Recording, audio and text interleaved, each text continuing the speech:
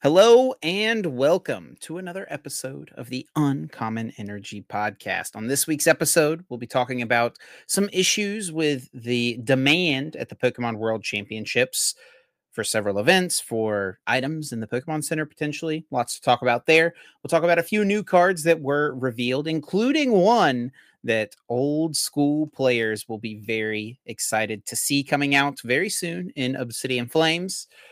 We'll, of course, have Guess That Flavor Text, everyone's favorite segment of the podcast. And those of you who comment on the YouTube channel and say that you skip Guess That Flavor Text, just so you know, I see that and it hurts my feelings.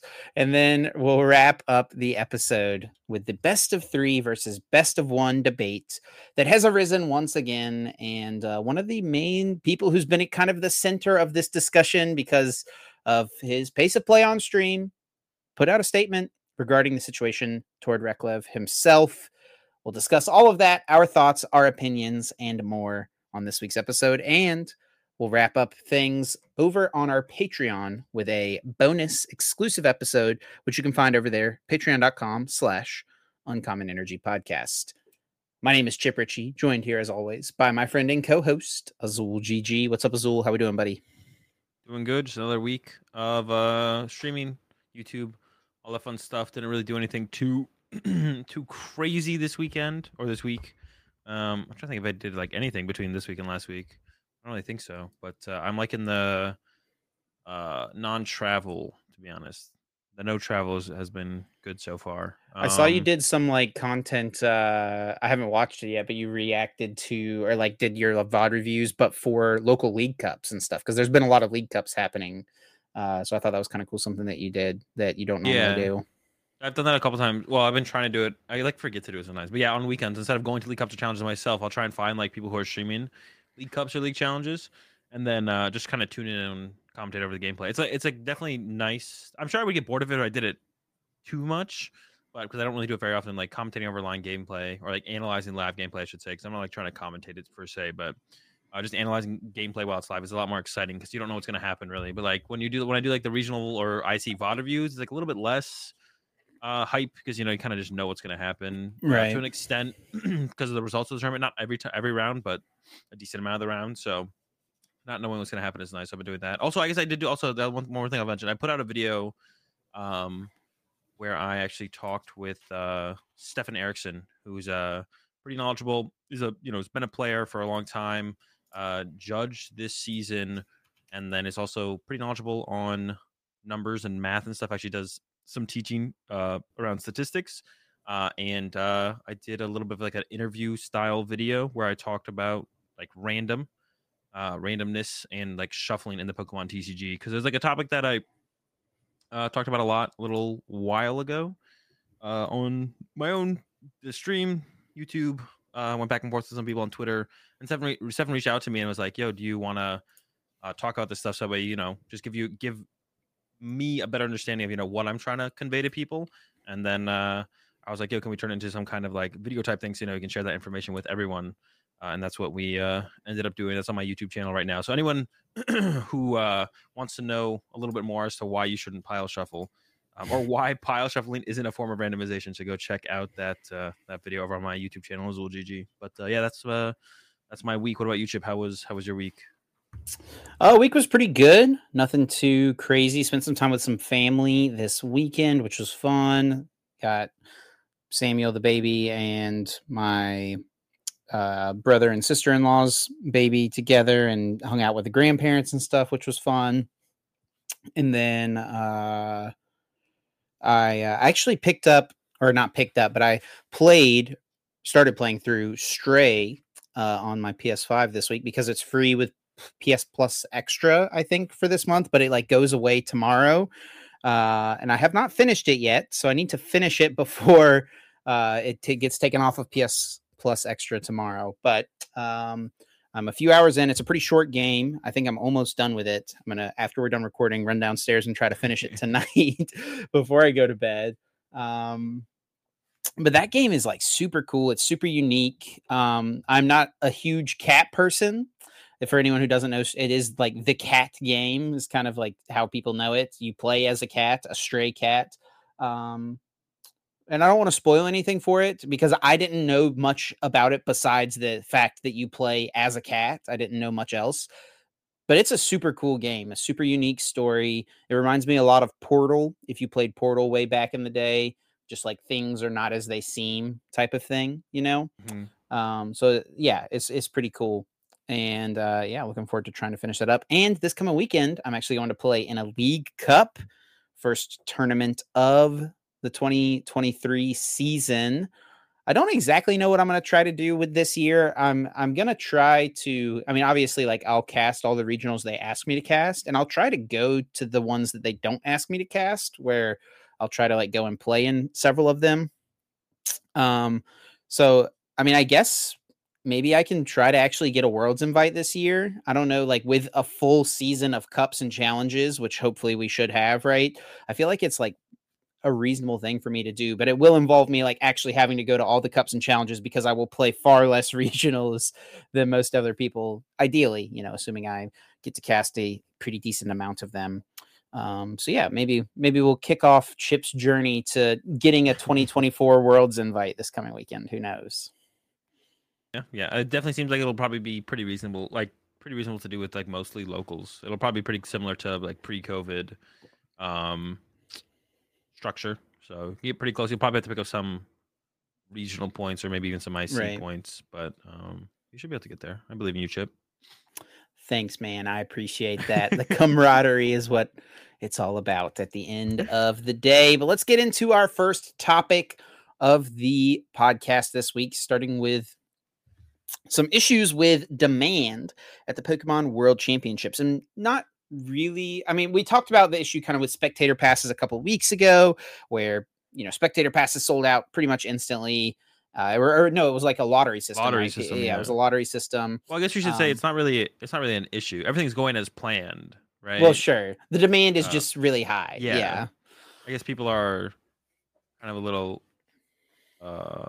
I'm sure some people are a little bit frustrated or a little bit just like, what is the word I'm looking for? It's not sad. I don't think anyone's like sad, but disappointed. There we go. Disappointed, yeah. There we go. That's the word. You couldn't think of the word disappointed? Yeah, I was struggling because I started with frustrated. In my head, I started with frustrated. I was like, I'm looking for the word frustrated. So outside of like the Pokemon World Championships event itself, which already was having, you know, capacity issues with spectator badges, like there being way more demands than there were badges available. Outside of just the main World Championships itself, there's a bunch of Pokemon Worlds related things happening. There's an event at a park, there's a live music show, there's a parade, all kinds of things happening, and people could sign up online for lottery spots to attempt to get into all these various different things. And this includes things like the World Store, similar to what they did at NAIC, where you could sign up to try to get a spot for the Pokemon Center. But then some of these other ones just seem kind of unique and cool. Some kind of festival going on at the park. A live music show as well. And yeah, if you're like me and Azul, if you're going to Worlds, like plenty of people signed up and tried to get spots to these things. And if you're also like me and Azul, you did not get accepted spots for any of the cool stuff. I did get a Pokemon Center spot, which I'm thankful for and glad to be able to have. But I'm a little bummed because I think like, you know, this is the unique stuff, right? The parade, the shows, the park, those things would have been really cool to have a chance to go and do and see, but they've all filled up. Yeah, those are actually like when I looked at like the stuff, and actually I didn't know what I actually signed up for a spot for the World Store as well, which I wouldn't have done if I had known competitors just by default got one, which I just didn't know when I signed up. But all the other stuff like seemed like cool to potentially just, you know, just go and do, you know. I mean, this is gonna be my first time in Japan. So there's a lot of other stuff just like Japan-based stuff to do besides Pokemon stuff, but like, sure, I don't know, I'm there for 2 weeks, so like doing the Pokemon stuff would have been cool to do as well. You know, it's not that much going on. And yeah, the other stuff is like the stuff I was, because like if you go to the Pokemon Center, there's not going to be anything to get anyways, because everything's going to be sold out. So like, at least with this stuff, like it'll be there. So yeah, I kind of want to. I was hoping to get into like one or two of the things, you know, to have, you know, something to already kind of plan to do around the Pokemon stuff. Because yeah, I mean the Pokemon store for me, like I'm never someone who like cares too much about, like if it's like a cool Worlds exclusive thing, like I think the dice were pretty cool last year, so like I got a thing of the dice, but yeah, I'm never like looking to buy a bunch of the Pokemon exclusive, the world's exclusive merch. Anyways, I always get my competitor's kit as well, so I always get some of this stuff. Yeah. It's kind of nice to be a competitor because you just like you get a lot of the stuff that as a player you would probably want to get at the store, right? Like some of the things that players would get would be like sleeves, deck boxes, playmat, and you get that exclusive stuff already. And in even other stuff outside of playing the game, like you get a backpack, you get a t-shirt, you get a hat, like so you get most of like the cool stuff. So even if you don't end up getting much at the Pokemon Center, you still have that to walk away with. Yeah, definitely. Yeah, so I wasn't too bummed about the Pokemon Center one. I'm not really too bummed about all of them, anyways. You know, I'm sure there's people out there like for me, like with the Pokemon stuff. There's people out there who are like much bigger fans of like Pokemon than I am. So, it would have been cool to go to some of this stuff, but not a big deal for me overall, to be honest. Yeah, and so many people I saw posting like screenshots on Twitter when the emails were going out last week of the spots that they got, and most of the people I saw, it was like 0 for 5, just getting absolutely nothing, signing up for any of these things and then just not even getting access to it. Here and there, I'd see someone who got a store spot, but I don't know that I saw anyone who actually ended up getting a spot to one of the shows or the parade. I saw one or two, I think, out there. I mean, as long as the lottery isn't capped, like if we just think about Japan and the amount of players who play Pokemon over there and who are fans of the game, like they have 3,000 player tournaments with 10,000 players registering for the lottery, right? Yep. So the 3,000 players that make it into these 3,000 player tournaments in Japan, there's actually like 10,000 of them trying to get into those tournaments. And then beyond that, there's just a lot of Pokemon fans, right? Like there's so many more players. Yep. Because it's a bigger part of their culture than it is. Yeah, here. We only see the TCG side of things, which is 3,000 player tournaments in Japan. Do they? I wonder how big the video game is over there. Now that I kind of like, I've never thought about that before because I just never see the numbers. Yeah, I'm curious about that. How big is the video game? Like, yeah, players wise, you mean? Yeah, like if they're having 3,000 player TCG tournaments, how big are their VGC tournaments? Well, like, I think sure that big, they do a decent amount of stuff online. I'm pretty sure. Okay. Yeah, I don't know. I just never thought. I literally have just never thought about that before. But now it's just like all of a sudden, like, oh wait, that is like a thing. I wonder how big their tournaments are over there. But yeah. What was I gonna say? Oh yeah, it's just gonna be huge, right? It's gonna be a madhouse. Yeah. Like it is gonna be a madhouse. I've already said this multiple times, but I'm probably gonna have like personally a pretty miserable experience at the World Championships. I'm not a big fan of big crowds, tons of people. Like, so me personally, I'm not looking forward towards World Championships too much, but I am looking forward to going to Japan. And speaking of the World Store, they have put out a list of everything that is available to be purchased at the World Store, which is pretty cool. I actually don't know that they've done this in years past, like ahead of time, saying these are all the various things. So theoretically, you can kind of go through and see what some of the unique things are. Like, for example, maybe some like Japanese exclusive things. There's like a ramen bowl, some chopsticks, like that's the type of stuff that we wouldn't normally get at the Pokemon Center, right? So those type of things I think are pretty cool. Those are the type of merchandise things I'm drawn to, at least. They've got a World's 2023 skateboard deck, the Bear Walker thing. I actually think I saw a Bear Walker's Twitter. He tweeted a picture of it this week. It's cool. I mean, that's become a huge collectible item. The skateboards. Yeah, he did tweet a picture of it, which, I mean, and it's because like I don't skateboard, and I would bet that 95% of the people who buy these things do not skateboard. No, but these things just look sick, right? Yeah. They just look so cool. Yeah, they do look really dope. But they released a list of tons of things. But one thing that stood out to people was that they announced that due to unforeseen circumstances, 2 items that would have been sold at the Pokemon Center store at Worlds have been canceled. And those 2 items were the TCG deck box and the TCG double deck box. Yeah. And actually, which is pretty disappointing to see for a lot of the TCG players out there. Yeah, especially because I feel like the TCG double deck boxes from Worlds have kind of become like an iconic piece of like merchandise or exclusive merchandise from Worlds, to be honest. I think the first time they did them was in Vancouver Regionals, if I remember correctly. I think so, yeah. Which is the first Worlds I went to, and they've done them ever since. But it's like one of the biggest. It's one of the most used items from Worlds because people actually use the double deck boxes from Worlds. So it's definitely one of the biggest items for sure. That's not maybe the biggest item for TCG players that's not going to be present at the store, to be honest. We don't know if Is competitors still get one in their. It just says not available for purchase at the store. it's Do true. they have Are the competitor ones usually different or no? I actually don't even remember. They have been in the past, but they've also Sometimes. there was a long time where I don't know because it's before my time, but I think that and maybe I don't know if you remember or not, but like at those early worlds, I don't know that you could get them in the store. I kind of feel like Ooh, actually, you might be right on that. I Yeah, kind of think they used to be competitor competitor exclusive. exclusives. Yeah, they And maybe were. then like 2016, maybe there was two different ones. The competitor one had a Pikachu on it, and the store one had the Snorlax on it. And I think like for a couple years they did two different ones.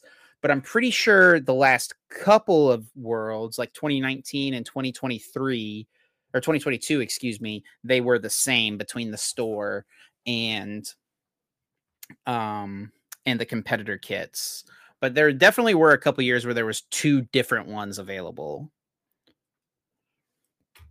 But Yeah, I'm not yeah, I mean, for sure. me personally, like that's the one thing like I use consistently from Worlds every single year, even after Worlds is over. Like I have the 2017, 18, and 19 deck boxes, and those are the three deck boxes that those are the first three deck boxes I grab whenever I'm like putting a deck in my backpack for a tournament. Those are the first three ones I use. Yeah, yeah. So that kind of sucks. I think a lot of people are disappointed about that. Because I was actually just curious, so I looked it up. There's how many players were in the play VGC over in Japan. I don't really know, but at their Japan Championships this year, which was not that long ago, was in June 10th. They only had 150 VGC players, but I think it was it was like invite only basis for their Japan Championships because that's what it was for TCG for the most part. So I don't know. I was just curious about that, so I thought I would mention it out there because I looked it up. But yeah, no double deck boxes. Kind of sucks. Most of the other stuff will be there though.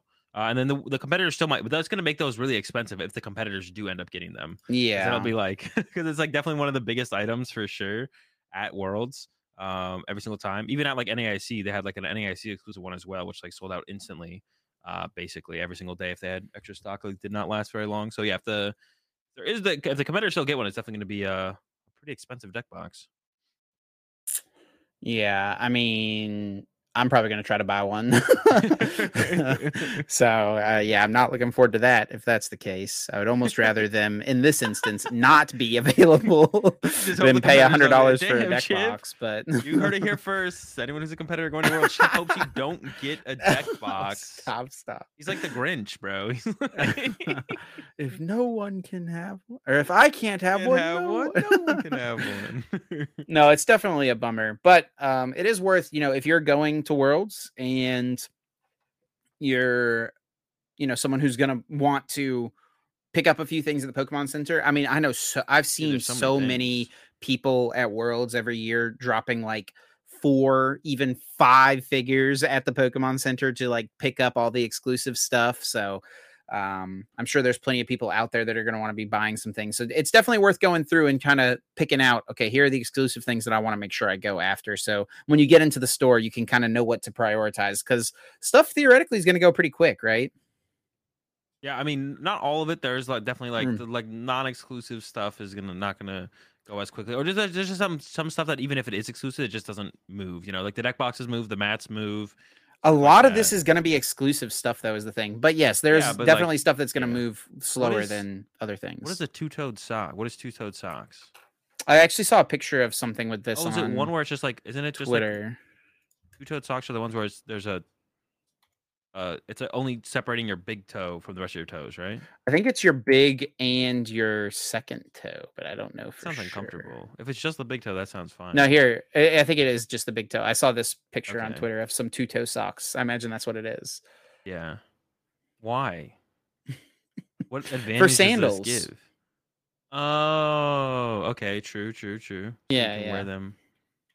I was like, yeah, what is the purpose of this? It's like people picking up stuff with their feet, bro. Like that people are rolling dice. But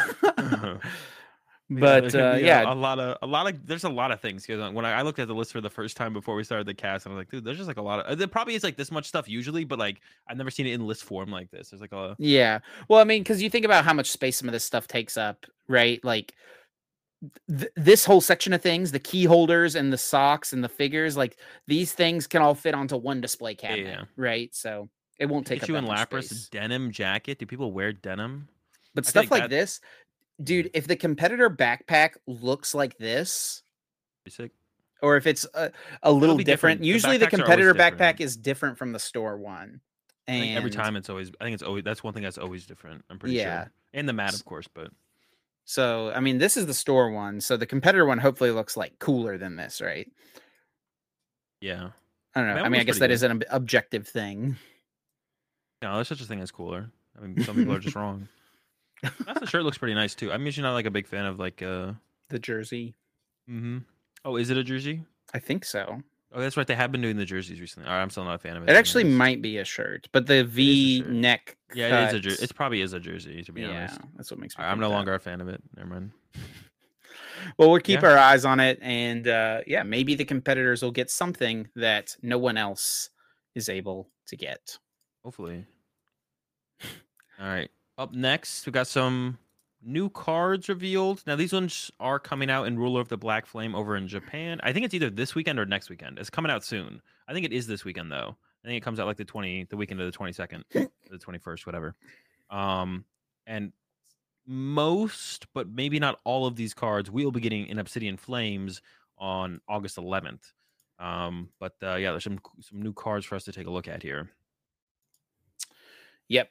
And a few, there's some unique cards, I think, coming out in this one, but also some things that are very similar to old cards. So there's be things to look forward to, and then also things like you can reminisce on a little bit. What's the first thing you want to talk about here? I guess Glimmora. Yeah, just go down to the Glimmora first. Yeah, Glimmora EX. Kind of cool that this is like getting revealed, and they've been doing this a little bit more recently. Usually cards get revealed for the first time in Japanese, and then we have to like see them on Twitter. People translate them, and then we can get the translations that way. But recently, there's been a few cards. The Revavroom EX was like this, and then Glimmora EX like this as well. Well, I think being revealed in English first, which is kind of neat.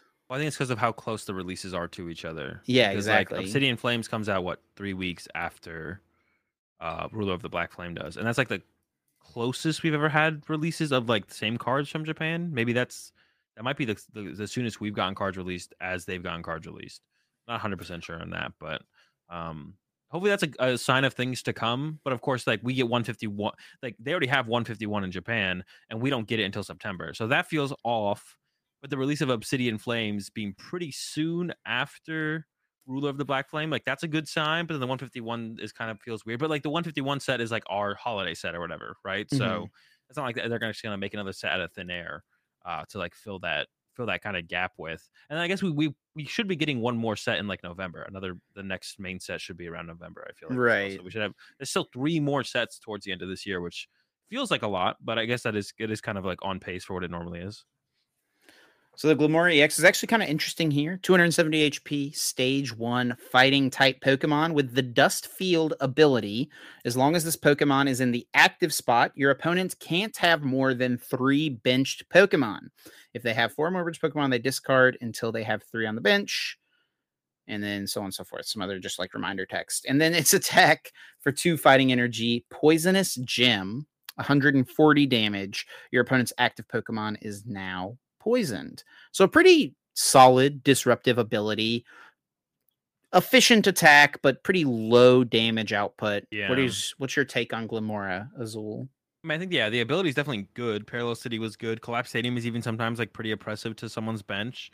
So I think if we see it being played, you'll play like a 1/1 or a 2/2 in a deck, and you just kind of push it up after you get KO'd, or when you can conveniently do it, and then you just like switch it back to the bench. So like, so you like make your opponent discard their bench, switch back to the bench, and then just take advantage of the disruption of the ability. Maybe even play Escape Rope. So like they discard some Pokemon off their bench, you Escape Rope, force up one of the ones they kept, and then take that knockout with something else. I don't know what you play it with, but like I think that's probably the most effective use we'll see out of it. Just kind of like a bench limiting Pokemon to kind of disrupt your opponent, because the attack just isn't great, right?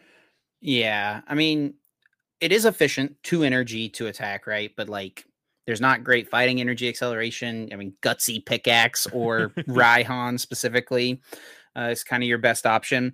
I don't know. I don't think that this is ever going to be played as like a 1-1 or a 2-2 line for the purpose of just like sending up after a KO. Like that's just like so Well, much deck space and a bench space to commit to something like that, right? if we get to like more setup based decks, I could see it. Like when we get to eventually, which it seems like we're heading to, is like the eventual. Most decks are going to be stage 2 EX decks. Mm. You're going to have trying to get down like your whole squad plus some support Pokemon, plus like an initial setup support Pokemon. But if that ends up in the active, then all of a sudden you could be discarding like their Bidoof and their Greninja, even though you're not getting rid of one of their Ralts or whatever it might be. Whatever Meowscles, the spaghetti cat, whatever. Like if you had 3 spaghetti cats and a Bidoof and a Greninja on your bench, and then you send up Gamora, they have to discard 2. Like discarding 2 Pokemon there, that kind of hurts, right? Like Avery is really good against Gardevoir, right? Like a lot of people play Avery and like Arceus decks for like the Gardevoir matchup. Like they go, Greninja quad Ralts, and you're like, okay, Avery, and then you go Escape Rope, and then it's like, okay, now their setup is kind of destroyed. I could see there being a format where this is like okay enough as an attacker, but it would have to be like the way I see this being played would be with like heavy disruption. So like crushing hammers, or if there's some other forms of control type cards that come out. So it's like just an annoying deck. Super annoying. Yeah. That, poisons you as well. I mean, we've got things like Radiant Hisuian Sneasler to boost your poison damage. You can fix some numbers. And I mean, listen, it's a fighting type. Traditionally in the Pokemon TCG, fighting is one of the worst weaknesses to have. So if, there's Arceus decks running around still, Miraidon, if it ever creeps its head back in there, I mean, this is something that's going to knock out pretty much everything in those decks. Or if there's some better fighting Pokemon that could supplement this for certain matchups. I think there's a chance for Glimmora at some point in the future. We'll have to see, though. Yeah, definitely. Moving on, we got the. I mean, you ready to go all the way down? What do you want to? You want to talk about Togekiss or? No, we can talk about Revavroom though. We talked about it already. Oh, did we already talk about Revavroom? Yeah, we talked about Revavroom. Oh, all right, we're talking way too much about Revavroom. All right, let's move on to the big one then. The Pidgeot. Bro, Azul loves Revavroom for some reason. I just don't know why, dude. 4 tool cards is just cool. You can do a like. Bro, I just don't see you giving the same love to Honchkrow V, and I mean. I'm sorry, Honchkrow. I don't know what it is, Azul. I don't know. You can't Cheryl a Honchkrow though, but Revavroom, you can put Spirit Masks and the rugged helmet on it, and then they hit you, and then you heal. And then you Cheryl, and then you have to wait 3 turns to attack again. Okay. Wait, no. We're just not attacking with it. We're just letting them hit us. It's just tanking. Revavroom. No, you can play it with the Bronzong, right? That thing is still in the format. Move your metal energy around. If it is, yeah. I don't know if it is though. I think it is. It's from Battle Styles. So. All right, lock it in. See, Chip, you're on it now. You're on the Revavroom. I'm on the Revavroom. I'm riding the Revavroom car, dude. Can we also just talk about like they made an engine Pokemon, man? It's an engine. They gotta go somewhere. Yeah, gotta go somewhere. With a tongue. It has a tongue. It's supposed to be like a haunted engine because that's usually what those things kind of are. Yeah, I thought that too when I with it. I played the game unlike Azul. So when I came across this thing for the first time, I was like, oh, it's just like a ghost car. It's a ghost metal type. Nope, you catch one for the first time. It's a poison type. Well, isn't also like Miraidon and Koraidon? Aren't they like motorcycles? Kinda. Yeah. Sure. Are we entering like the automobile age of Pokemon? Maybe so. Truck Pokemon. We're gonna have the first electric car Pokemon eventually. I mean, that's what Miraidon is, an electric motorcycle, dude. So we're there. The future is now. All right, but Pidgeot EX. Yeah, there's definitely the past is now with Pidgeot EX. Is now. This is definitely like a lot of people, just like the nostalgias are coming through with this card a lot for a lot of people. Not me. I'm a little bit more level-headed. The card's not very good right now, but it probably will be eventually. 280 HP. The ability, quick search. Once during your turn, you may search your deck for a card and put it into your hand and shuffle your deck. So any one card. That's not bad. That's a pretty good ability. But the attack sucks, right? Colorless, 120. You may discard a stadium in play. So to commit to getting a stage 2, another stage 2 possibly, because it'll probably be in a stage 2 deck that already plays your candy. Then search for any one card out of your deck. It doesn't seem like it really works in the current meta. Yeah, a lot of people the nostalgia is hitting hard for a lot of people with this card because this used to be a very good card back in 2006.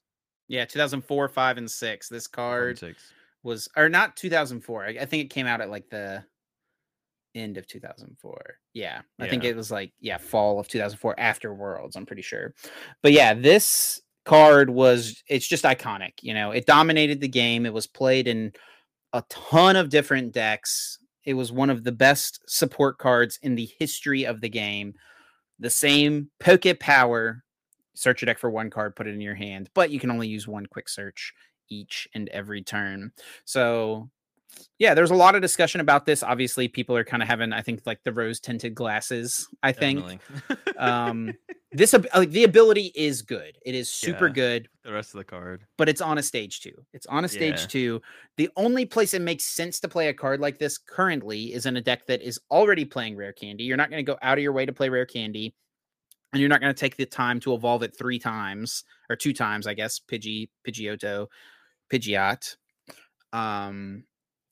So you're going to have to play it in a deck that plays Rare Candy. And the only thing really right now that fits in is Baxcalibur, I think. And I could see this being okay in Baxcalibur. Yeah, it might replace B-Barrel, to be honest. Like maybe... And Arceus, right? Yeah. Like that's the combo-based version of the deck is what's become popular. And, quick search is half a Starbirth you can use every single turn, right? Yeah. But I think as we do... But the thing is, so the other way you can look at this card is like probably as we move to a more EX based format, there's definitely space for this card to flourish, right? Sure. But we're still 2 rotations away from getting rid of Lost Zone, right? So I don't know when that's going to happen. Hopefully with the next rotation, stage 2 EX type decks do have their moment. But yeah, the Pidgey got 60 HP. Sableye and Greninja ready to go. Like, yeah, so like Cresselia. Depending on how long it takes for us to get there to a more stage 2 EX based format where we are, almost every deck is playing Rare Candy to begin with, so you may as well include a 101 of this because it just kind of fits. We might not. It might be a while before we actually see this thing being good. And actually, is it maybe? All right, 2 rotations from now, does this thing get rotated as well? Like, not quite, no, because right? we're on E right now, right? So we're on E block on. So we'll rotate E, we'll rotate F, and then this is a G regulation mark. So that we might be waiting 2 rotations. Like once we get rid of Lost Zone stuff and Lugia and whatever, before this thing sees play. But I think at that point, that's when it could definitely flourish. And maybe we're just like 1 rotation away. But I think we are at least a rotation away. I could see it right now in Baxcalibur specifically.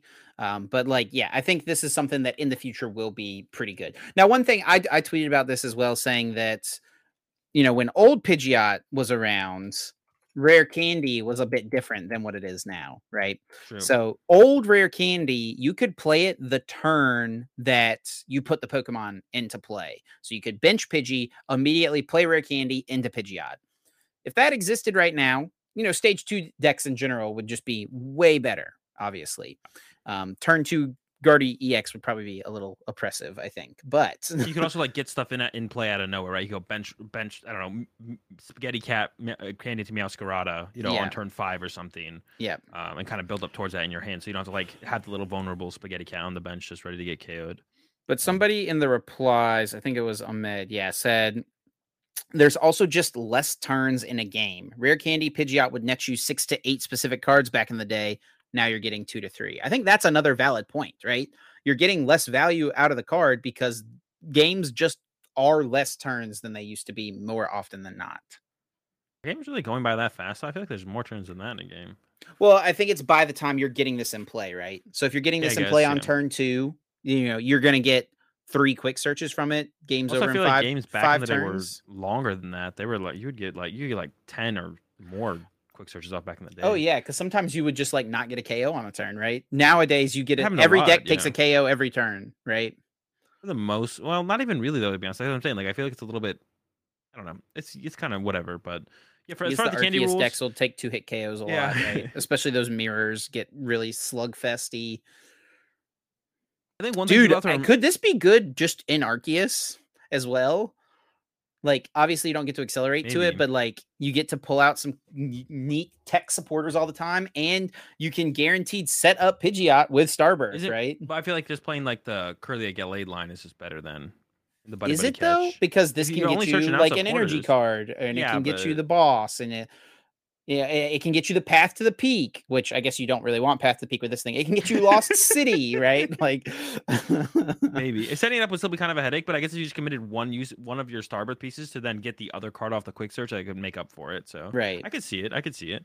Because committing one Starbirth piece, like if you already had, like if you have Pidgey on the bench and you have Pidgeot or Ultra Ball in hand, and you just go get rare candy, then you can immediately quick search for whatever the other card was, right? So it's like you're not really Yeah. even losing that much value. In fact, you're like thinning your deck actively, right? That's true. Yeah, I could see it. The one thing about the rare candy stuff is like one thing people have to keep in mind is that like these cards are being designed. Well, you know what? To be honest, it could be different. Like I think we should like assume that these cards are being designed with the idea that the rare candy rule, the way rare candy currently works, is the way it works around these cards, right? They've Yeah, tested yeah. these cards with the way with current rare candy, but who knows? Maybe a rotation or now from or two a rotation or two from now, they actually already plan to change the rare candies, right? Like that's possible that they errata rare candy. I They like think already there's no plan. shot. I think the one that I saw that was reasonable was from Jake Gearhart, whereas like what rare candy would do would be you could rare candy immediately when you put a basic in play, but just not on your first turn. Um, so that would be I think that would be interesting. But I think they already know. They already know either they already plan to do that. The cards are already being designed and the game's designed around that being possible, or it's just being currently designed around the current way you use rare candy. Because I'm sure they know they can change rare candy if they want to. So I think we just kind of have to hope that it's still like a fun, enjoyable experience when we get to more rare candy based decks being in the in the format. Yeah. Yeah. The more we talked about it, I actually think I like the card a little bit more now. Like just with Arceus, I think is probably the better partner for it. But It's other than in that, like Baxcalibur is the place to be. But I think like more so this is like a obviously the ability is very good, but in a just couple not years. yet. Yeah, yeah. Yeah. This card will have its time almost definitely though. All right, let's move on. Got some trainer cards now. First one up is the Lost Box Killer, quote unquote. The attack cost of each basic Pokemon in play both yours and your opponents is colorless more. So pretty good against Lost Box, to be honest. Actually, the more I thought about it, the better I think it is. Lost Box does have kind of answers to this. Like Cramp can still attack for free, which I definitely messed up recently when I was talking about this card in one of my YouTube videos. I like didn't connect that, yeah, Cram attacks for free. So even with this in play, Cram is still attacking.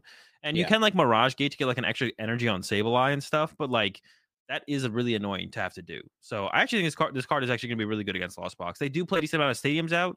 Stadium outs are like 2 Pokestop, 3 Vacuum usually. But if you're throwing like Iono at them, Iono down to 4 plus the Poke League HQ, that's pretty annoying to have to deal with. Yeah, I think it's got to be like a specific deck that plays this. Probably Arceus is the place that it fits the best. But then at the same time, you have to wonder, okay, currently Arceus decks are playing Lost City. That's pretty good against Lost Box as well. Is I that think it would be good in Guardy. Like you throw this down. it could Plus be good in Guardy Iono, as well. But come you have back to against you them. have 3 super solid stadiums to play in Guardy right now. So which one of those, like, are you giving up an Artisan? Are you giving up Collapsed or Temple? Artisan.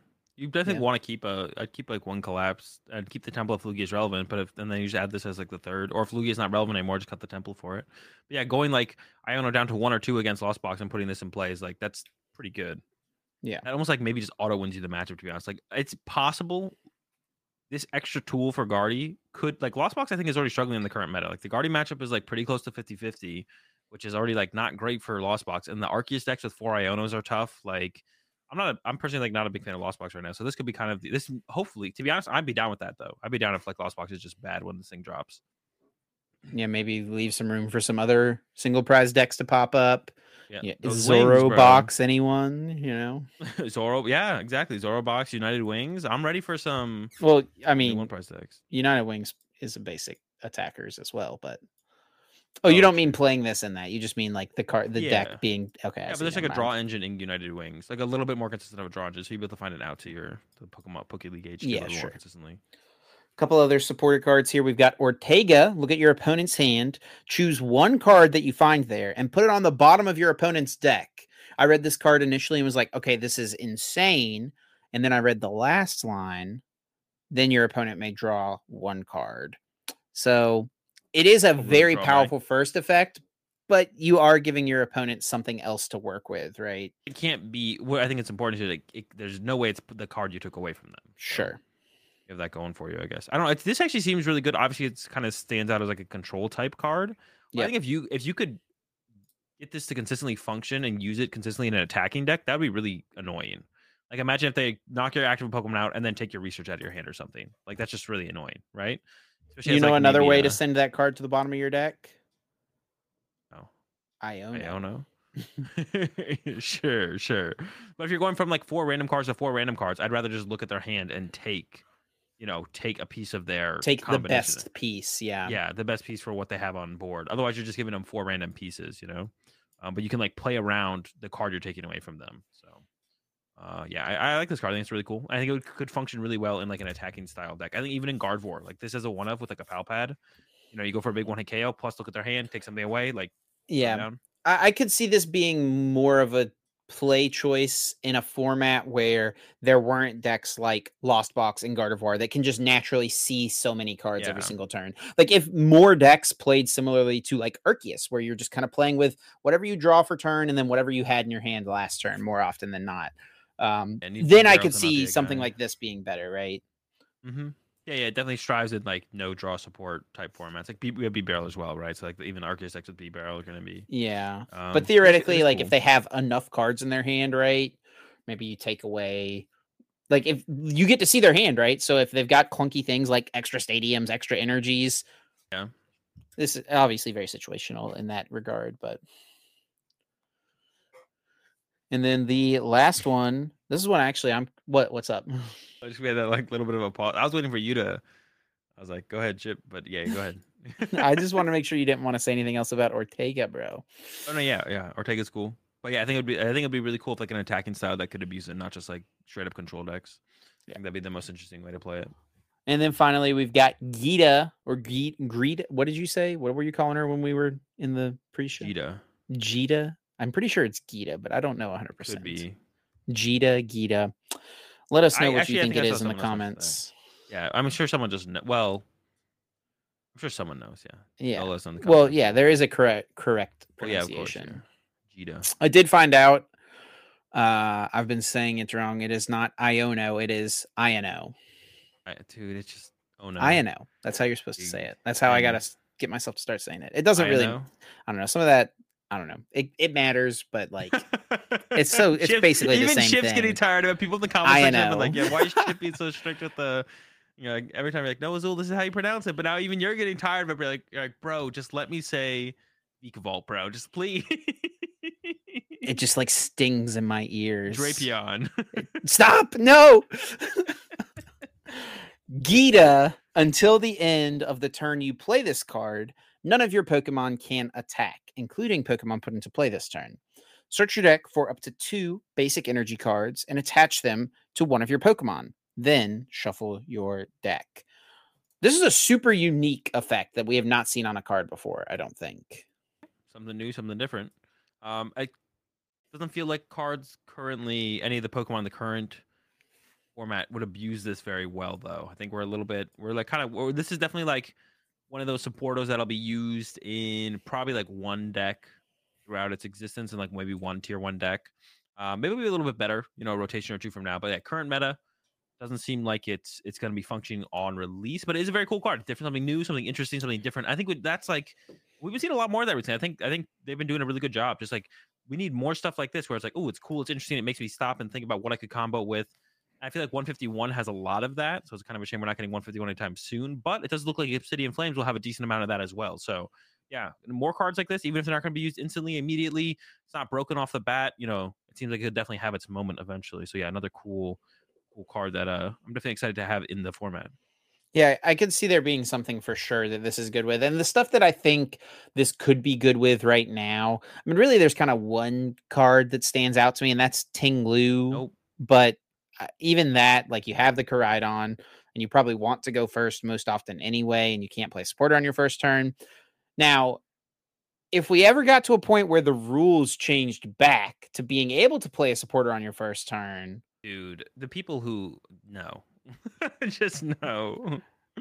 Now that we're several years removed from that as well, do you like what the current first turn rules are? Because you're someone who's played. Yeah. You're someone who's played through multiple eras of first turn rules. You've played through 2010 where you couldn't play a supporter stadium or like you couldn't play any trainer cards turn 1, but you could attack. Yeah. You also played where there were no restrictions, where you could do everything. You could play supporters, items, and attack. You could only play supporters but not attack. And then what we have currently where you can't attack and you can't play a supporter. Of all the different turn one rules you've seen over the years yourself as a competitive player, what have been your favorites? I think it definitely is a little bit dependent on the card pool, of course, right? And they definitely they design the cards around the turn one rules. That's why I feel like something that you always have to remind people. It's like they're not just designing cards and then forget that what you can do on your first and second turn.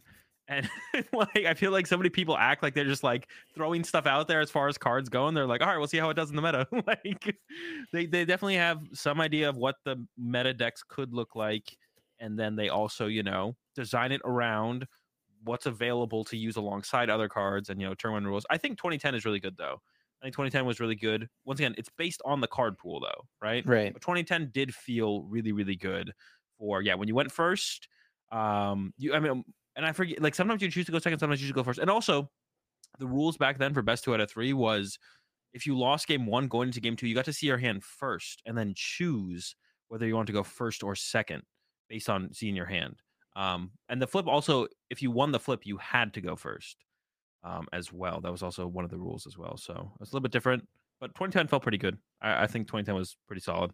But like I don't think there's like a big problem with like the people who wanted to like bring back turn one supporters literally have no idea. It's like it definitely grass is always greener. No, it's not even a grass is always greener. It's just that was just stupid.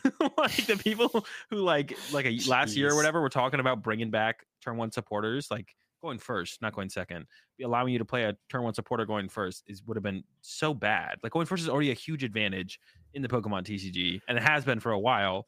Not a huge advantage. It's an advantage to go first for sure.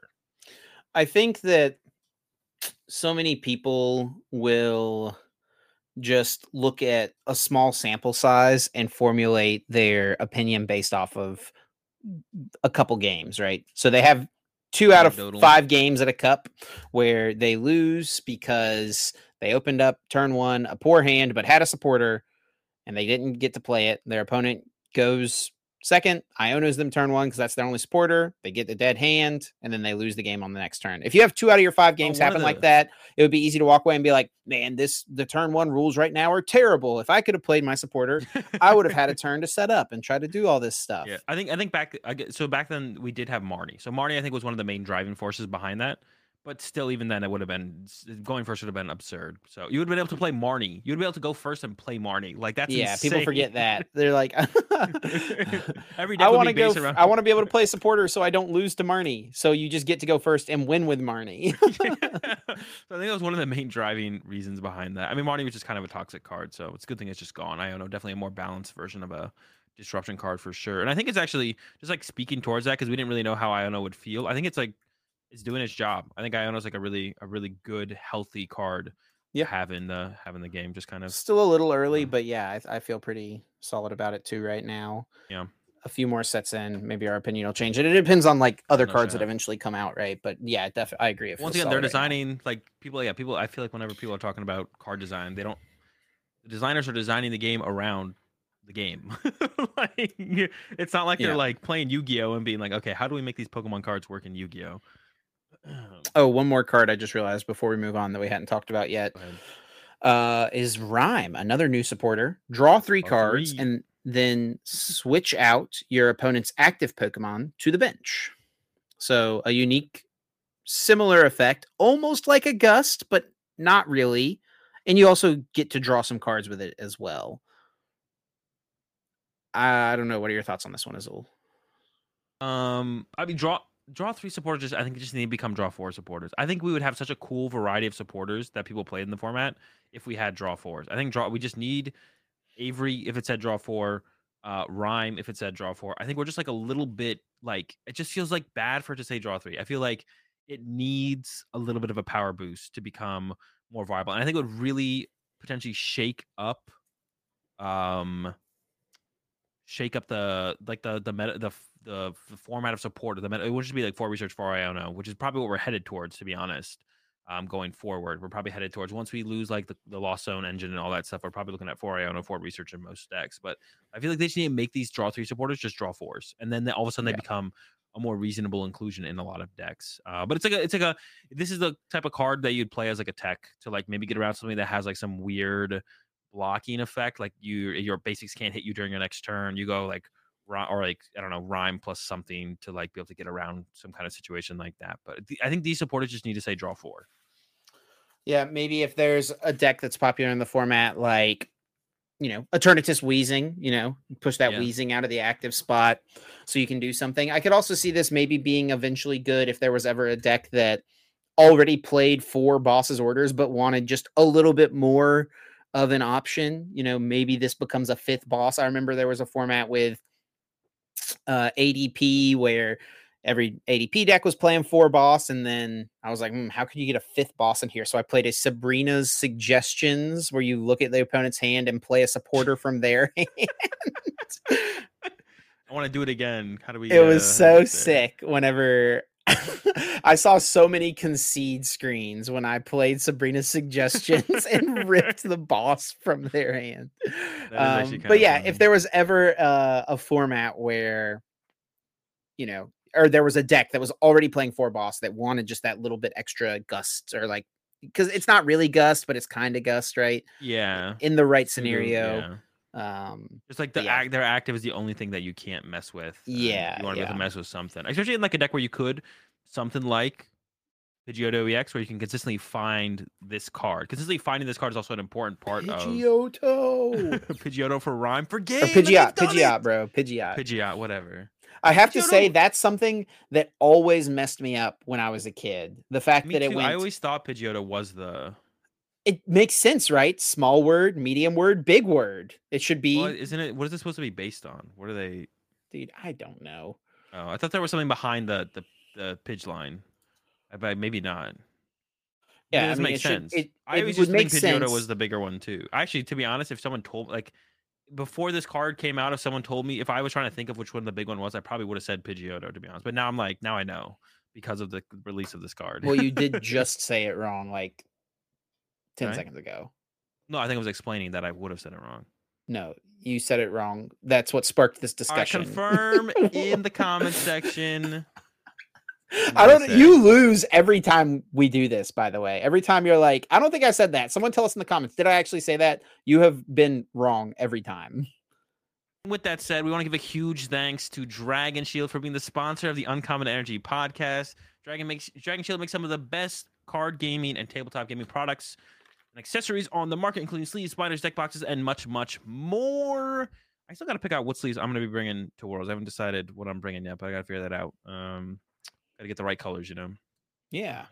I sleeved up a deck in the snow dual mats this week. I might try to play at my cup this coming weekend, so not sure if I'll end up going with that color or not. If I decide to play a different deck, I'm just going to use some classic dual matte black, or not dual matte, some classic matte blacks, because that's what I've got a bunch of. I just got a whole box of those, so that's my go-to color, so I'll happily crack into that if necessary, but if not, maybe I'll rock the snow dual mats. We'll see.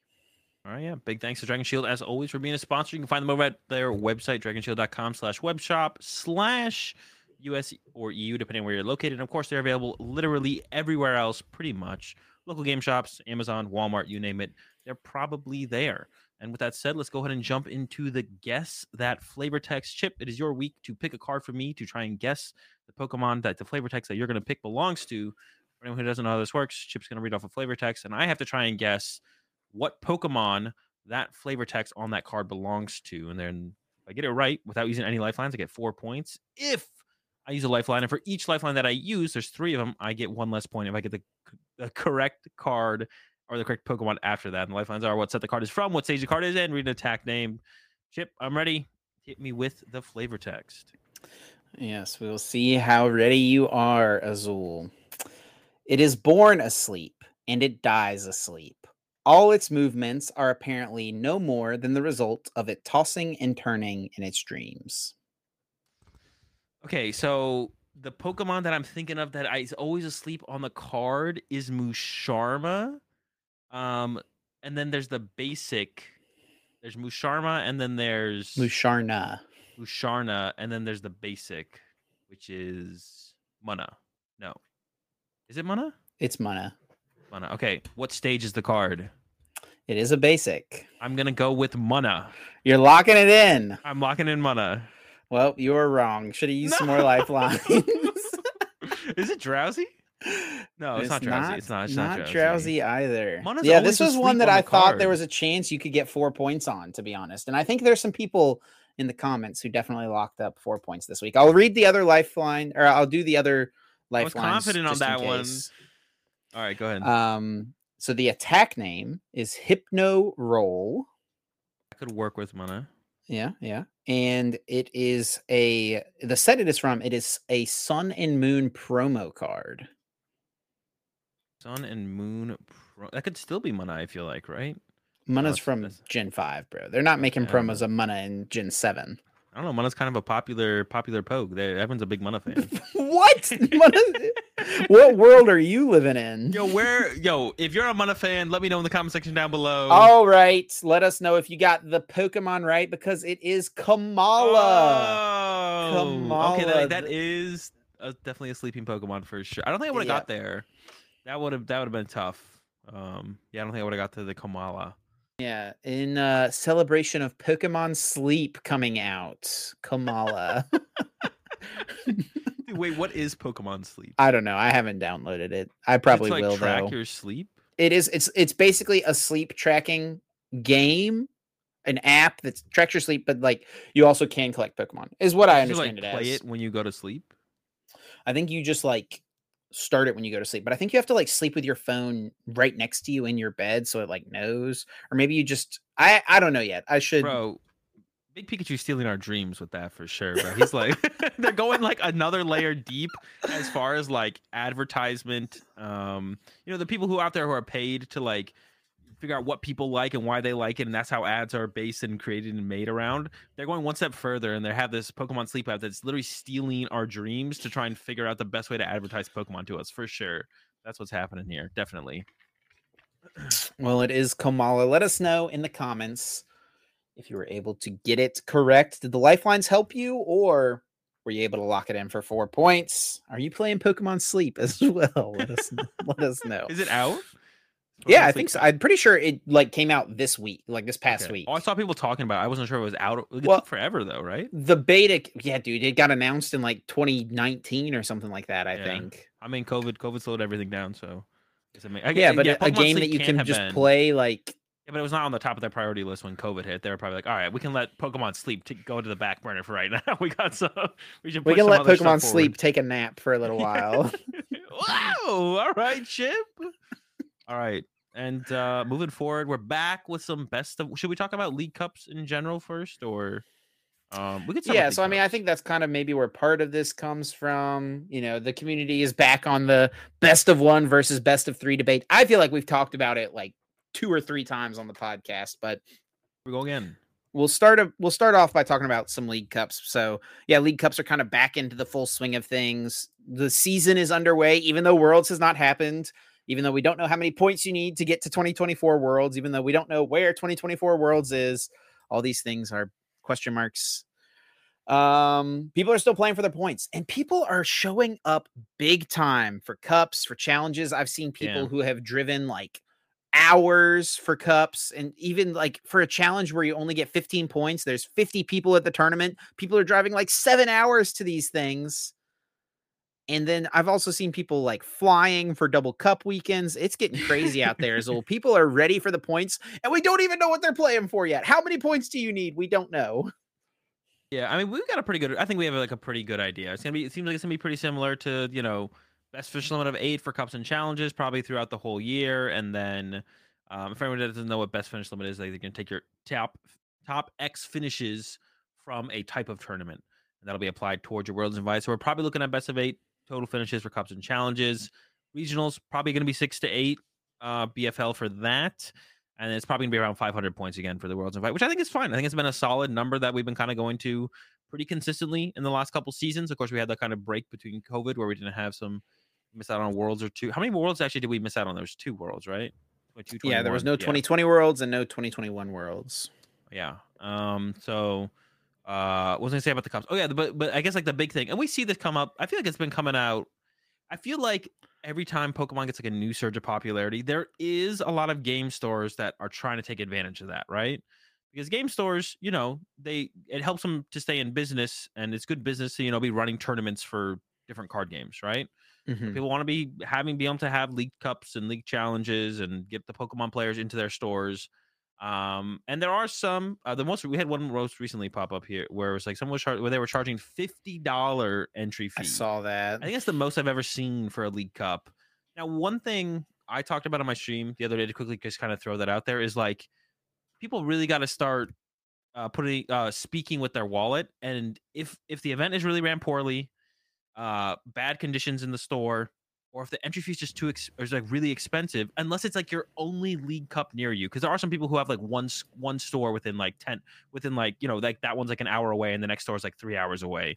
Unless it's like that kind of situation, and even if it is that kind of situation, speak with your wallet. Stop paying $50 for. I could not imagine paying $50 entry fee unless the pricing was really high, of course, which we Yeah. don't know about the pricing yet.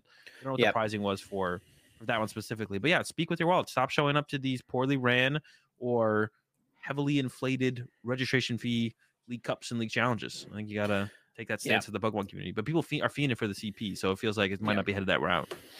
Yeah, I think in theory, right, if you're just looking at it from like a competitive value standpoint, $50 for a league cup would be perfectly acceptable if there is adequate prizing paid out. So like, for $50, at least like half a booster box worth of packs going into the prize pool for each entrant, something like that, or store credit Yeah, equivalent, that. something like that. A 1K or a 5K would be like. But where it falls short to me as well is the fact of league cups are kind of meant to be this in between bridge between the hyper competitive players and then also your local players, right? You as a card shop should want to give your local player base or people who live in your area that play Pokemon that maybe don't normally come to your card store but would for a bit of a tournament. You want to give them a reasonable way to try to compete in a Pokemon event. And when you put that high of a price tag on your tournament, you're taking a good bit of that away and you're going to turn a good bit of those players away from competing in your tournament. Now, if you're just a solely, short-sighted, business-focused idea, if you can sell out your store space for $50 a person, that and maybe it's a smaller store or something like that, right? Maybe they have a cap of 25 or 30 people, something like that. And they think, okay, we're in a good area. We can sell out at $50. Let's do it. But you're cutting short maybe the people who would like your main audience, right? Because the competitive players might be willing to drive from far away to make that happen still, but the people at your locals who come to your league every single week, they probably don't want to pay more than $20 to play in one of these things. And even $20 is like, it's a lot for something to do on the weekend, right? A hobby that's already, can be expensive, buying a lot of cards and things like that. Yeah, definitely. And I don't know. There has to be like at some point where Pokemon would like send them all right, you gotta like they couldn't charge like theoretically they couldn't charge like 100. I mean, there has to be a point where like if enough support tickets are submitted about a certain issue with a store. And I think some things that people bring up as issues are really non-issues, and it's just kind of like if you don't like that about the store or the location, then you probably just shouldn't go. But I think like the one thing that you could look at and be like, okay, at some point this maybe gets a little bit predatory would be entry fee, right? Like there was also like there was one of the big one that blew up over on Twitter over the weekend was there was a League Cup in California where apparently there's no AC in the store. It's been really hot here in California, and people they didn't have enough tables, so people were playing outside on their cars, which is kind of funny. So in that situation, it feels like they probably should have limited entry so people weren't playing outside on their cars. Just make sure they do a pre-reg online. People can get in ahead of time. You know how many people you have. You know when people are going to be turned away, so you tell them don't even show up because we're full up. And some stores just don't have AC. I remember playing back in the day in some stores in Massachusetts that didn't have AC. So if you don't like that and that's easier, it's not if that's too miserable for you, then I would say don't go. I think the one thing you could always look at that would be registration fee, right? Like if someone is charging $100 reg for a League Cup, I haven't seen that yet, of course, but at some point I feel like Pokemon should step in and be like, okay, you can't do that, right? I assume they would step in at some point at a certain level of entry fee charge. Yeah, I mean, in theory, right, Pokemon could, and you have to ask, should they set parameters for what a cup or a challenge should Maybe look do that's what I like. was gonna say. Do they? Do you know? Like, I is don't there think guidelines out that there? they do, but I think that there's probably a reason for that, right? Each shop is different, you know. And A location based store as a well, store right? that's located in the middle of Chicago versus a store that's located in the middle of nowhere, Arkansas, like the demographic and the amount of players that these stores are going to get is vastly different. So the So expense to run the store as well, right? Like yeah, exactly. It's more expensive in Chicago. You're going to have more people as well to support, like maybe having a higher prize pool. So they have a higher entry fee versus, somewhere in the country or something like that. You just, want to have something for the people who live nearby to be able to participate in and play and have a chance to earn some points. So, I mean, I think like if Pokemon wanted to, in theory, and they've done this before, right? With city championships, where local tournament organizers ran this level of tournament rather than the stores themselves. yeah. And then Pokemon, I believe, back in the day for cities, right? They provided the prizing for those things because they were run by Um, the city championship, I by the think tournament organizer for that area. I don't remember a I don't 1,000% think because that's like so. right when I started playing. Because entry fees. Well, there was no entry. Wait, there was no entry fees back then either. No, there were entry fees for cities for sure. No, there wasn't. Maybe not at some, maybe in the past, like early Oh, days of was cities, there maybe not. eventually? But when I started playing, I definitely remember there You being. played in cities? Yeah, my first year playing was the last year of cities. Hmm. Yeah, I mean, yeah, way back in the day, there was no entry fee for anything. For anyone who's curious, like there was no entry fee for regionals, no entry fee for. Wait, was there entry? No, there wasn't. I think the first regional I went to, there was no entry fee. No, back in the day regionals, I've heard this before, Yeah, did no not entry have an fee at entry fee. regionals or cities or wait, maybe cities and battles did have an entry fee. Maybe not. I don't remember. I remember having to get maybe I just had to get like lunch money from my parents. Like I don't remember. Yeah, I don't think there was. Like back when I started playing 2010, no entry fee for anything. You just showed up, you played, you had a good time. Did need to bring some lunch money with it or lunch, one or the other, because it's good to eat. Um, yeah, so I guess maybe it did start with cities. I didn't remember. I thought it started with League Cups where they started charging entry fee. But I guess I'm wrong on that probably. Um, what was I gonna say? Man, I'm kind of lost on this one. Oh yeah. But I think that's like, yeah, I think you gotta.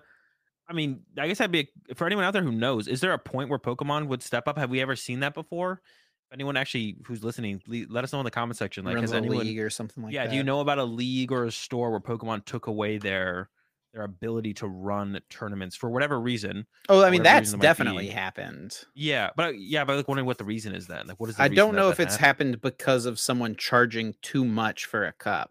They There definitely was would a at some store in point, North right? Carolina, I remember a few years ago, that they charged like a $50 entry fee to their cup, but everyone who registered got an Arcanine break box. So they used their entry fee as a way to move old Oof. products that they couldn't sell. Yeah, how do you feel about that? Because I feel like that is because sometimes I hear about like a little bit higher entry fees, but it's like, oh, you get 2 packs. So it's like, okay, the entry fee is like $10 more expensive than the average one. I mean, I But think if you're paying $50 and then more is going into the general prize pool, that's fine. But I think if you're tying, like in the example I just gave, I think if you're tying old dead stock to the entry fee, that's a little like suspect, in my opinion. yeah, I'm not a big fan of the But idea of that. like I said earlier, I think like in general, these should be less than $20 events because it's supposed to be something 20. between casual and competitive. Yeah, I mean, I think ideally that's a good number to shoot for is the $20. And but I think if you do go higher, 30, 40, if you're tying that to it being like a 1K or like a 5K type tournament, somewhere in that range of a decent amount of prize payout or like a case tournament or something, I think that's fine as well. And trying to make a little bit bigger of an event out of it. I think it's okay as well. But yeah, $50 for the one that we saw there was $50. That seems like a that seems like a lot. I don't That's know something about that. else. Yeah, but I think players need to, like, unless it is like we didn't see I haven't seen. I thought I would assume that someone would have like defended the tournament if they knew the prize pool for the tournament, but I haven't seen anyone mention anything about the price of what the prize pool is for that tournament on Twitter, which is kind of like the defense of it is like we don't know what the prize pool is for this tournament, so them charging $50 could be reasonable. But I think the players need to definitely start speaking with their time and their wallet and just like stop showing up to some of these tournaments that have these egregious entry fees. Or if the tournaments are really run that poorly, then also just like don't go. And if no one goes to their tournaments, they can't run tournaments. So they either have to improve or they just don't run tournaments. And I think they want to run the tournaments. So hopefully that would lead to them improving the tournaments, right? And this could also be one of the situations of a new store running a tournament and not really, you know, so a store that's used to having just their local area play in their Magic the Gathering tournaments, right? And they charge more and they have a good prize payout, and they're just not used to and probably not expecting dozens of people to drive hours away to go play in this thing. That also is a possibility. I don't know this league or this store if it's something that's been around for a long time or not, but that is something that could be a thing. But this discussion kind of also led, I don't know if these were necessarily related, but more just kind of two things that the community was talking about this week, and that's the League Cups we mentioned, and then also the good old best of one versus best of three debate. This was a pretty prominent discussion, I think, after NAIC specifically, and I think in large part due to the game that was on stream round one, Tord Reklev versus Pedro Pertusi, where Tord wins game one at a pretty long game one. I think Pedro maybe could have conceded a little bit earlier, to be honest, if I'm remembering back to that game correctly. I know you Bavad reviewed it, right? Yeah. But regardless, they go to game two, and it's pretty obvious early on that Tord is not playing to win game one or game two. Sorry, he's playing to not lose game two, right? So he's just playing his game, setting up his board, doing things like that. He's not really worried about attacking or anything like that. He's just worried about doing things that take time off the clock that lead to him winning the match 1-0, which is eventually what happens. So that's been kind of one of the big calluses and big points of this discussion the last couple weeks. Huh? You said one of the big calluses. Yeah. Like a like that's a thing. Oh, a catalyst. Oh, yeah. Yeah, my bad. You're right. Yeah, big catalyst. I'll give you that one. Yeah, we even saw, prominent creators like Celio putting out a poll over on Twitter. Round structures for major Pokemon TCG events should be best of 3 50 minutes with ties, best of 3 50 minutes no ties, best of 1 30 minutes with ties, best of 1 30 minutes with no ties. And the most popular choice, the one that I voted for, and I believe the one you voted for as well, Azul, best of 3 50 minutes with ties, which is our current structure at the moment. Yeah. 49% in that camp, 29% in best of 3 50 no ties, and then, around 10% in the other two vote categories. Yeah. The only way I think best of one would work, and of course, so one of the things that would have to happen with best of one is we currently play 9 rounds, best 2 out of 3, 50 minutes plus 3 with ties. We went to at the regional level. At regional level. If we went to best of one, we'd be playing probably 13, 14 rounds day one. That's day one rounds, right? We'd be playing like 13, 14 rounds day one, 7, 8 rounds day two, best of one, 30 minutes. I would still say we should still have ties. I think ties are fine in the game. I think ties should exist. So with ties, ideally for me. But I think for best of one to work and be as consistently functional in Pokemon as best 2 out of 3 is currently, I think one thing that could get it there and maybe even surpass best 2 out of 3 if we have that many rounds would be some kind of optional mulligan rule.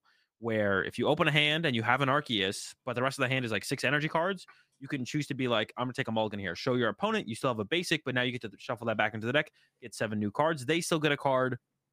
And then you play from there.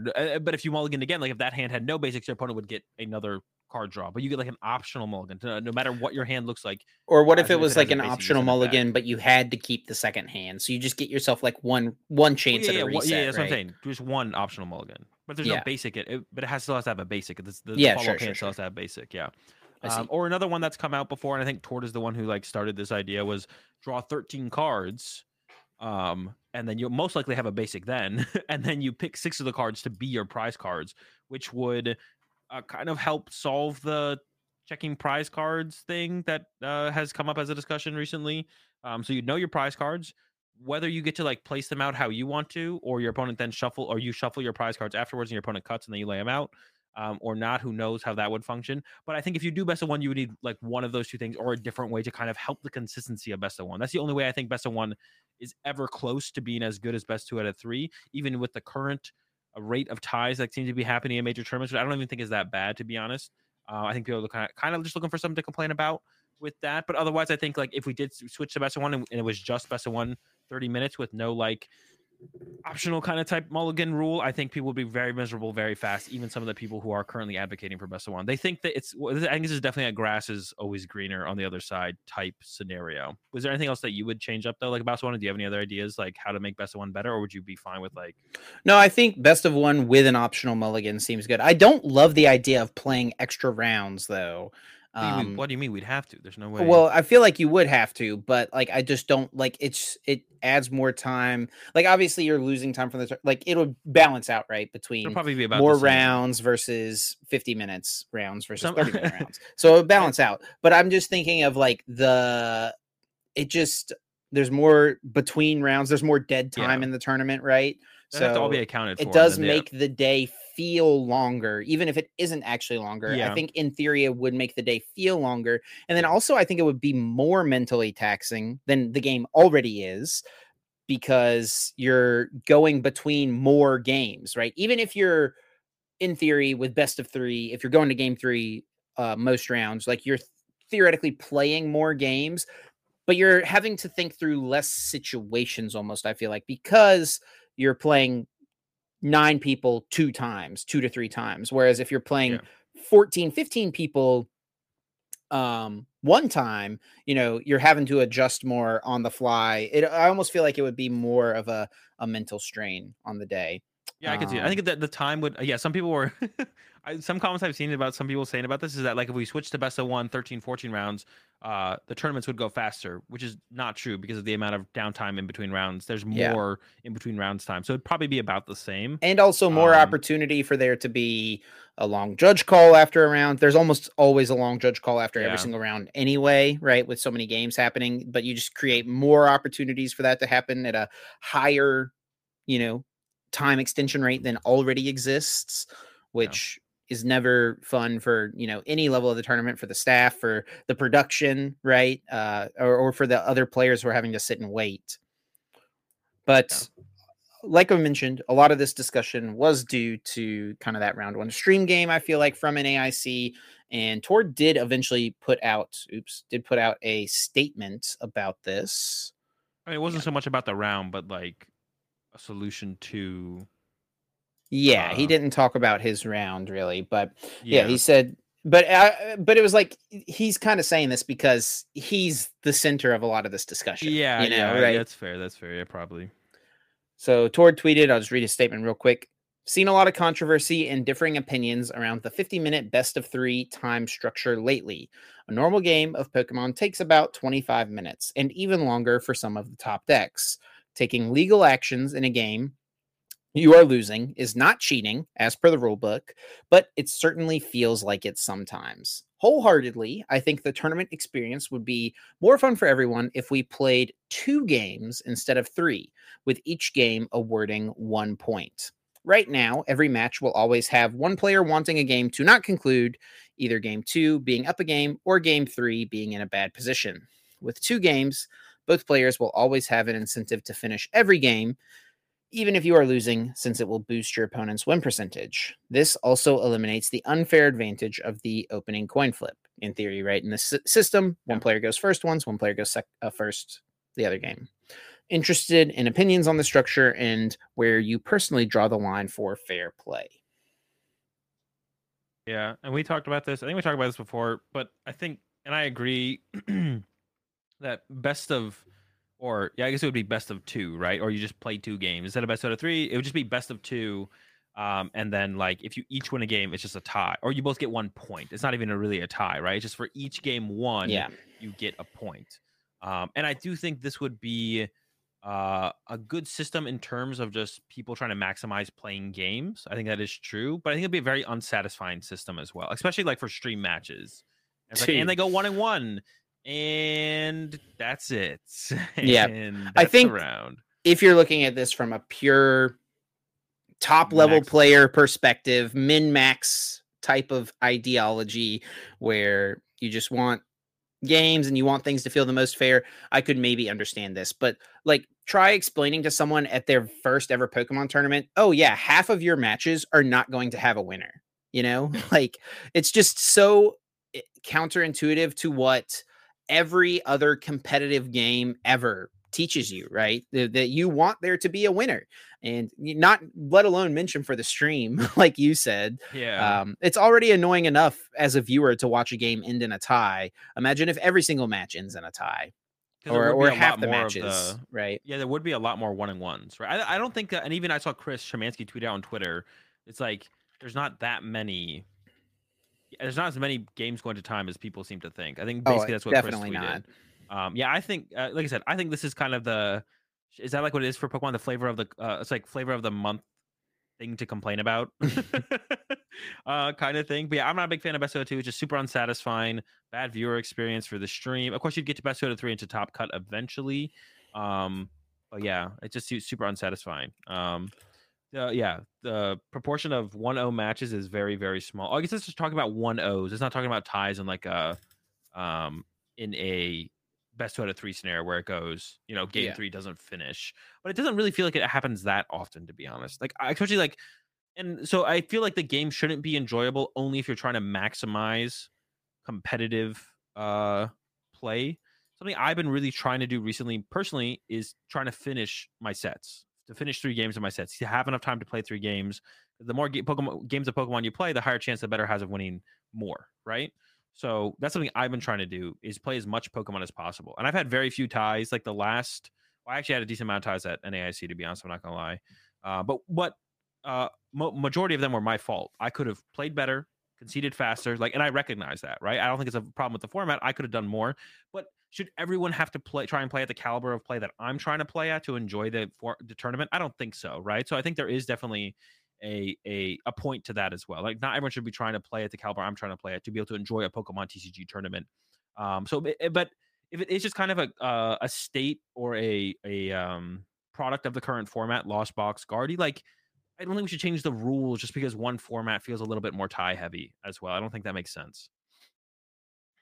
Yeah.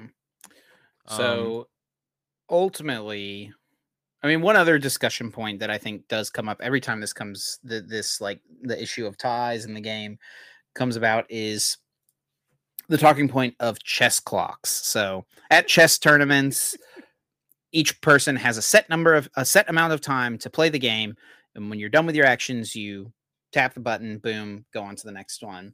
Your opponent's clock starts.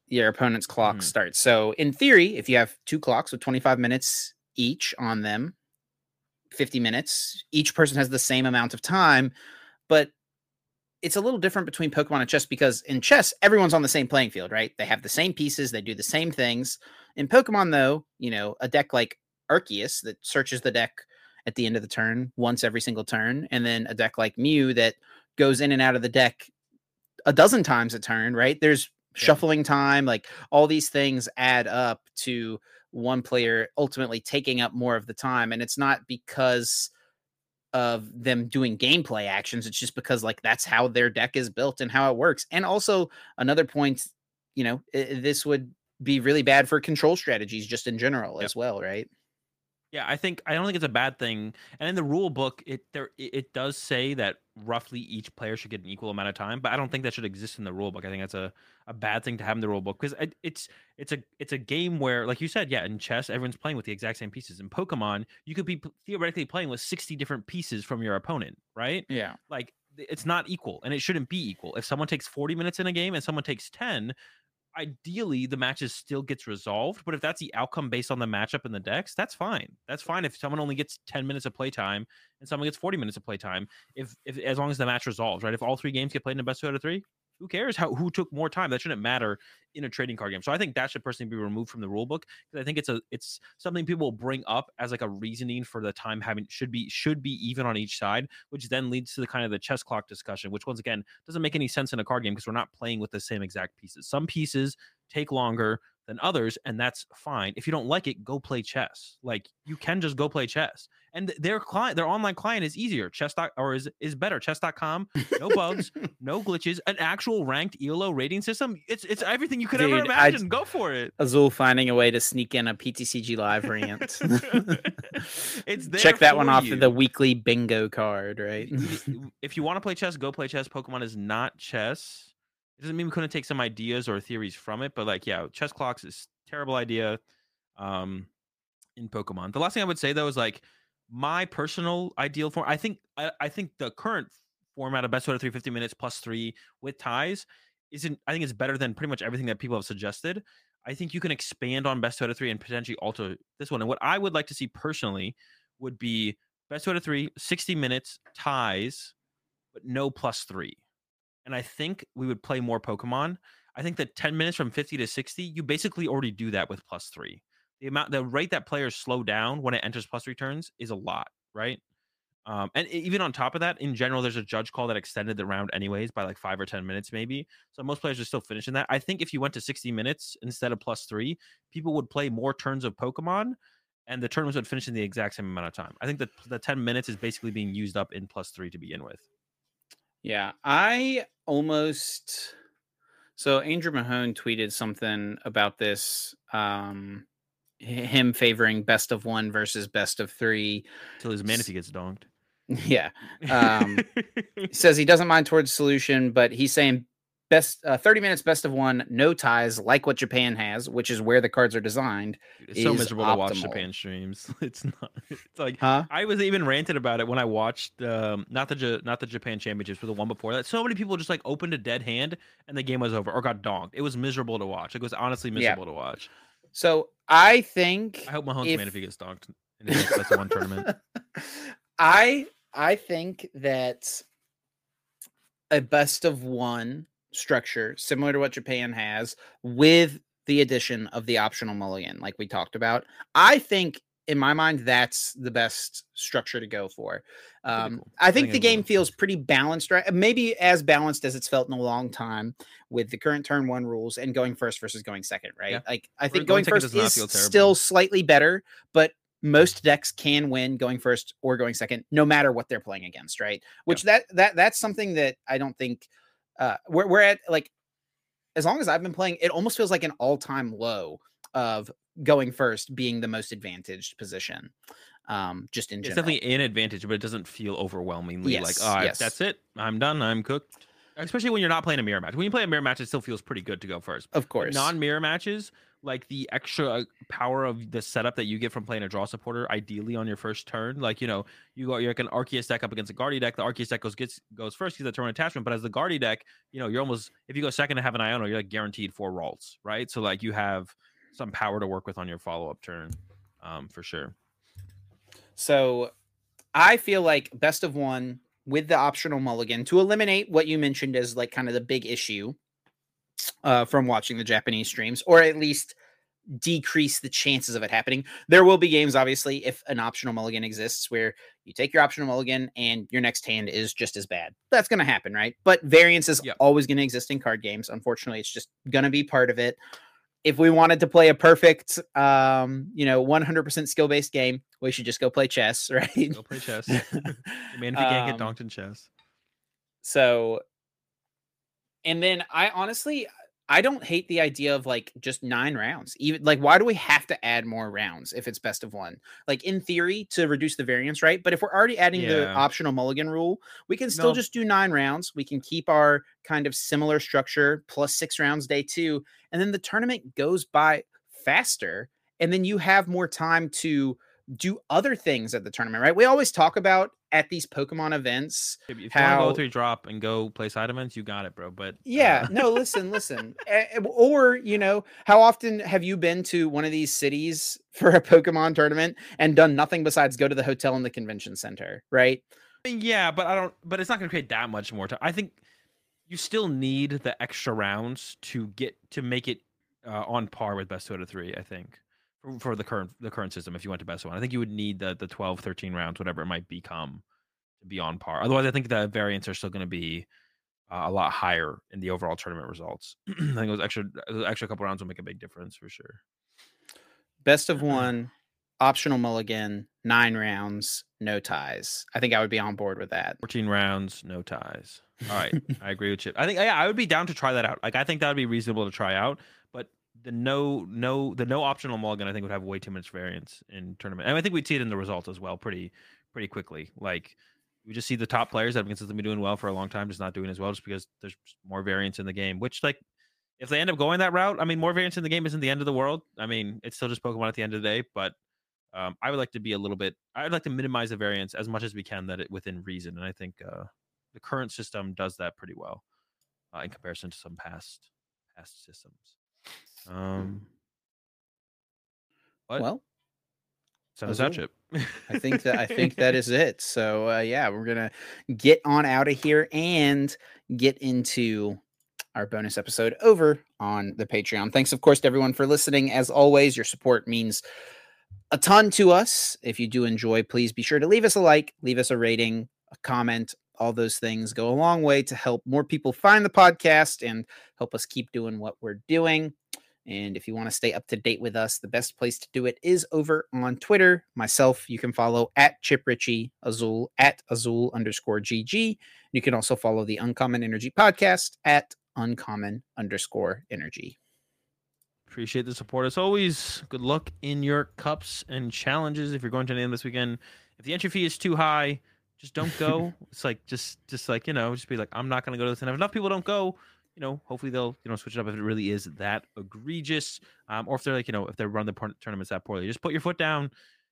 Speak with your wallet and your time, and don't go play at those tournaments. But yeah, Pokemon players are CP or championship point fiends, so I mean they're always showing up no matter the entry fee price, no matter the no matter how the tournaments run, so they're always making their way there. But yeah, catch you all next Tuesday, 7 a.m. Eastern.